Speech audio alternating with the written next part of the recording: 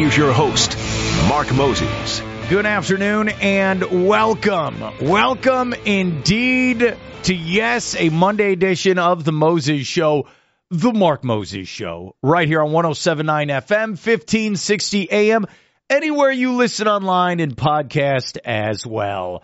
Let's get right into it. I woke up this morning and the first thought in my mind was this. Could you imagine being a Detroit Lions fan right now, or a Baltimore Ravens fan, or a Niners fan, or a Chiefs fan? Oh, this is a good week. If you are a fan of those four teams, oh, it's the best. Because nothing's getting done this week. Nothing. Like, oh, well, got to work ahead on those TPS reports. Or, oh, we got that game on a Thursday for little Timmy. No. When's kickoff on Sunday? That's what I'm feeling right now. If you're a Lions fan, you haven't been in this situation since 1991. You're in the NFC Championship game. You're on Championship Sunday. You're going to take on the San Francisco 49ers. You haven't felt this for over 30 years. It's all on your mind. It's all you're thinking about. Remember that old skit on Saturday Night Live where it's, the super fans, where it's the Bears fans, they're at the restaurant, they're eating the Polish sausage and they're drinking the beer. And there's that part where someone starts talking to Chris Farley, rest in peace, one of the best of all time. And I always think about this, and people catch me doing this as well. Someone's trying to talk to Chris Farley in the skit. And he's like, yeah, and he's listening. And then they play the inner monologue. And all he's thinking is Bears, Bears, Bears, Bears, Bears. That's what it's like right now. Like my good friend Alan Slaughterzinski with Brevard Sports Network. If you've listened to the show, he comes on every Tuesday. He does a great job with his brand. He is the biggest Baltimore Ravens fan. And honestly, in this country, if you go New York to California, how many actual Baltimore Ravens fans do you meet? You don't find them in New Mexico and Illinois. I'm sorry, you don't. So when you meet Alan, you know he's from Maryland. You know he's from Baltimore. You know right away. I'm so jealous of him because I know he's waking up this morning and he's like, look, we need to do this, this, and this to stop the Chiefs and get back to the Super Bowl. Nothing's getting done. He could put on this fake face where he's smiling and he's pretending, oh yeah, I got to do this on Tuesday and I got to do that on Thursday. No. He's thinking about Sunday, and I don't blame him. That's what I thought about this morning. I'm jealous. I've been in this situation as a fan where we're one game away from the Super Bowl. It's the best. And when you know it, you know it. We got a chance. Let's go. And there's a part of me, I don't feel that way when I'm following my basketball team or my baseball team or my hockey team. I have in past, but it just feels like the NFL's at a whole other level, especially to me. It's my favorite sport. I grew up with it. My family had season tickets to an NFL team. I'm very fortunate that I got to say that was part of my childhood. But I've been there. I know that feeling. I want it again. I want it. Kind of like being in love. Being in love with someone you care about, it's a great feeling. And then you lose it and you're like, oh, got to get it back. Got to find it. I got to. It's like a drug. Really, it's a drug. I love it. And that's it. It's go time. It is go time. So you're a Detroit Lions fan. You have been the lovable losers. You've been the Chicago Cubs of football. You have been the doormat. You've been the punching line. 0-16. Everyone knows that. When you say 0-16, you think of the Detroit Lions. And they got a chance on Sunday to go to San Francisco, even though it's played in Santa Clara, and they got a chance to win that game, a game they can win, and get to the Super Bowl in Las Vegas. Just forget it. Forget about anything else going on. This is it. I made a joke with my friend Garrett Gordon, who lives there in Kansas City, where it's like, look, when the game comes up on Sunday, you can go rob the different establishments in town. You could go into a store, smash the windows, whatever. I don't condone it. But everyone's like, hey, I'm watching the game. Leave me alone. Leave me alone. You go to Detroit on Sunday night. It's going to be completely empty in the streets because everyone's going to be in front of a television watching that game. Everyone. And I don't care if you're, I don't really like sports. Shut your mouth. You're going to sit down with the rest of your family and friends, and we're all going to watch this together because this is the biggest moment in the history of this city. It is. Think about that. They have the Detroit Red Wings. I can't even say it right. Red Wings. There we go. You got to make sure I say that correct. Pistons. Both those teams have won championships. Tigers won a championship in the 80s. They've won the pennant a couple times since then. Right? No. This is the Lions we're talking about. This is it. This is it. It's going to be fascinating. Fascinating. I woke up and I was thinking about that, and here's the other point. Those stupid Kansas City Chiefs, they won again. They won again. And again, I'm not a Chiefs fan. I'm not a Ravens fan. But this morning in bed, I know, ladies, I'm bringing you there. I'm in bed and I'm thinking, okay, what do the Ravens need to do correctly that the Bills did wrong last night? Where did the Bills fail again, 3 times in 4 years in the postseason against Kansas City? They failed.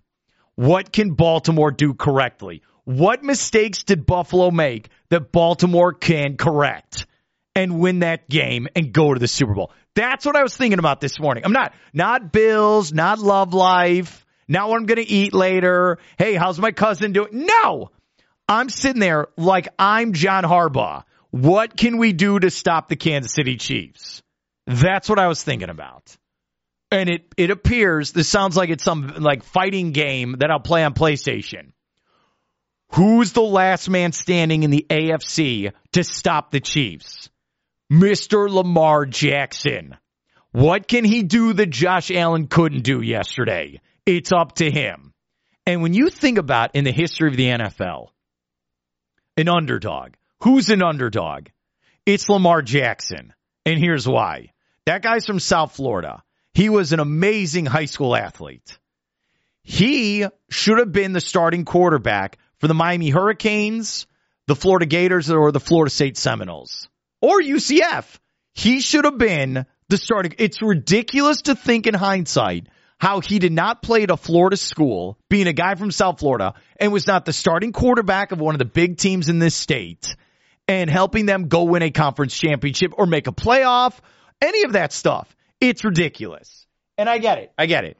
He went to Louisville. That was his opportunity. But the fact that he was not a starting quarterback in the state of Florida is embarrassing to the state of Florida.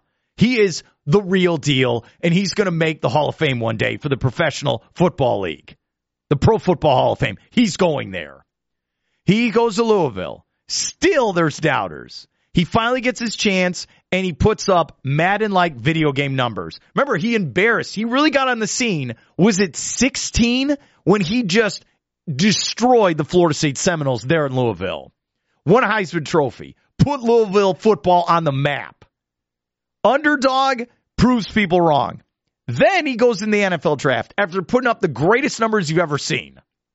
Goes to the draft, what happens?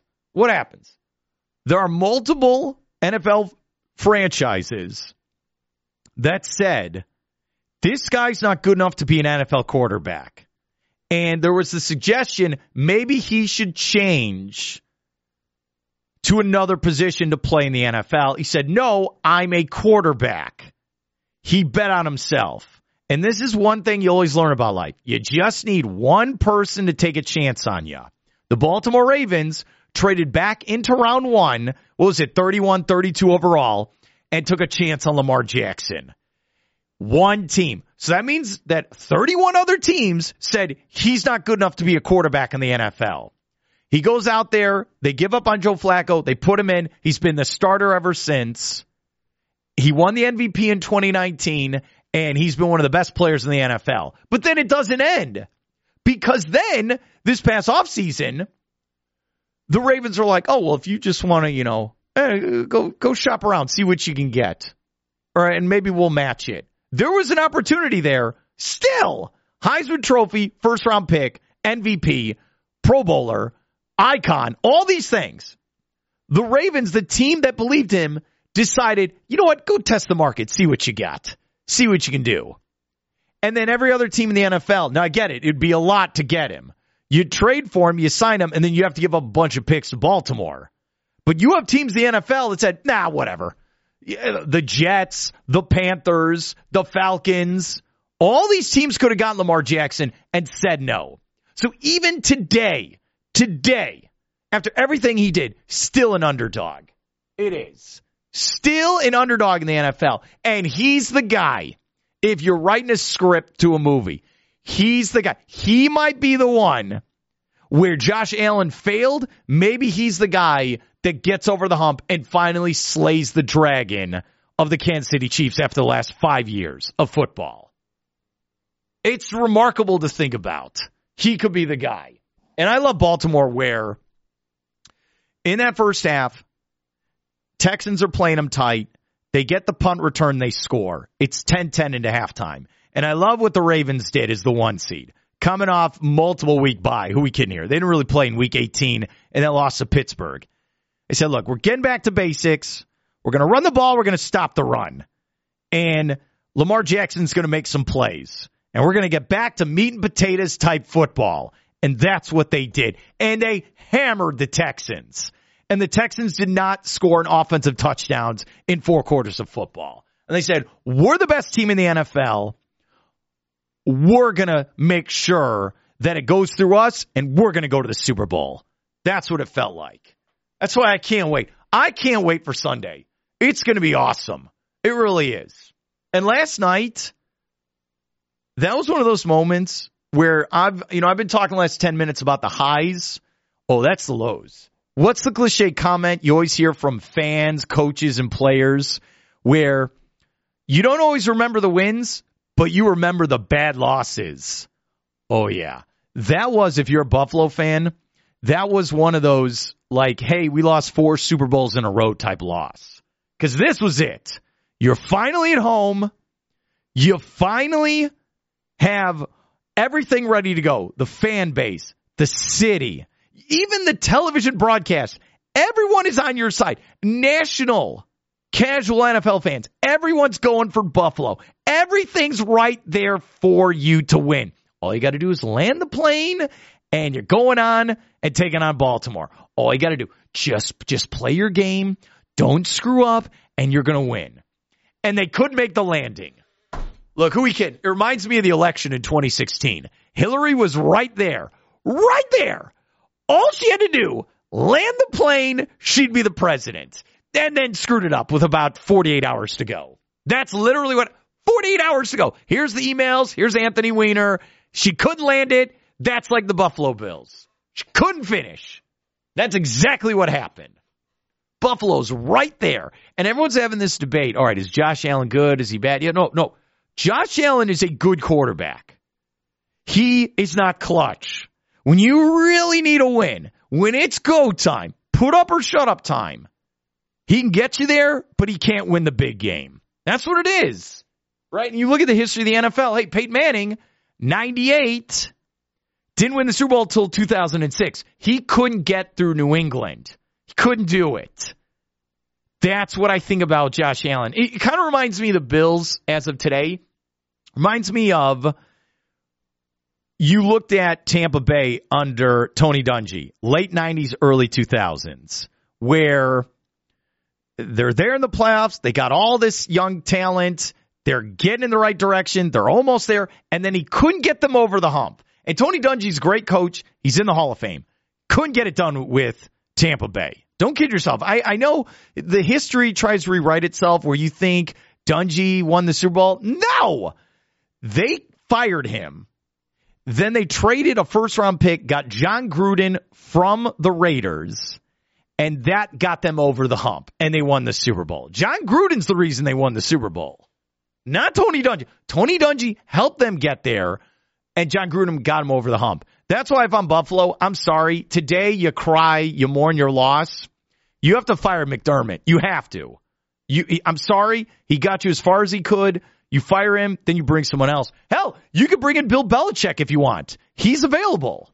I know that would be some type of WWE Monday Night Raw type move, but hey, you're close if you're Buffalo, but you can't get over the hump. You can't. And if you are on the air today and you're blaming the kicker for Buffalo, then you know nothing about football. That was across the board organizational fail. You had the game. It was right there. You couldn't land it after a while. You couldn't do it. You couldn't do it. And there was that play where Josh Allen had his guy in the end zone. I know there's heavy pressure. He missed them. It's just sad. It is. Buffalo, I mean, I feel for you. I've been there. I've lost horrible games as well. Those scars are with you forever, man. I mean, the 4 Super Bowl losses 30 years ago. Now you can't get over the hump. You can't beat Kansas City.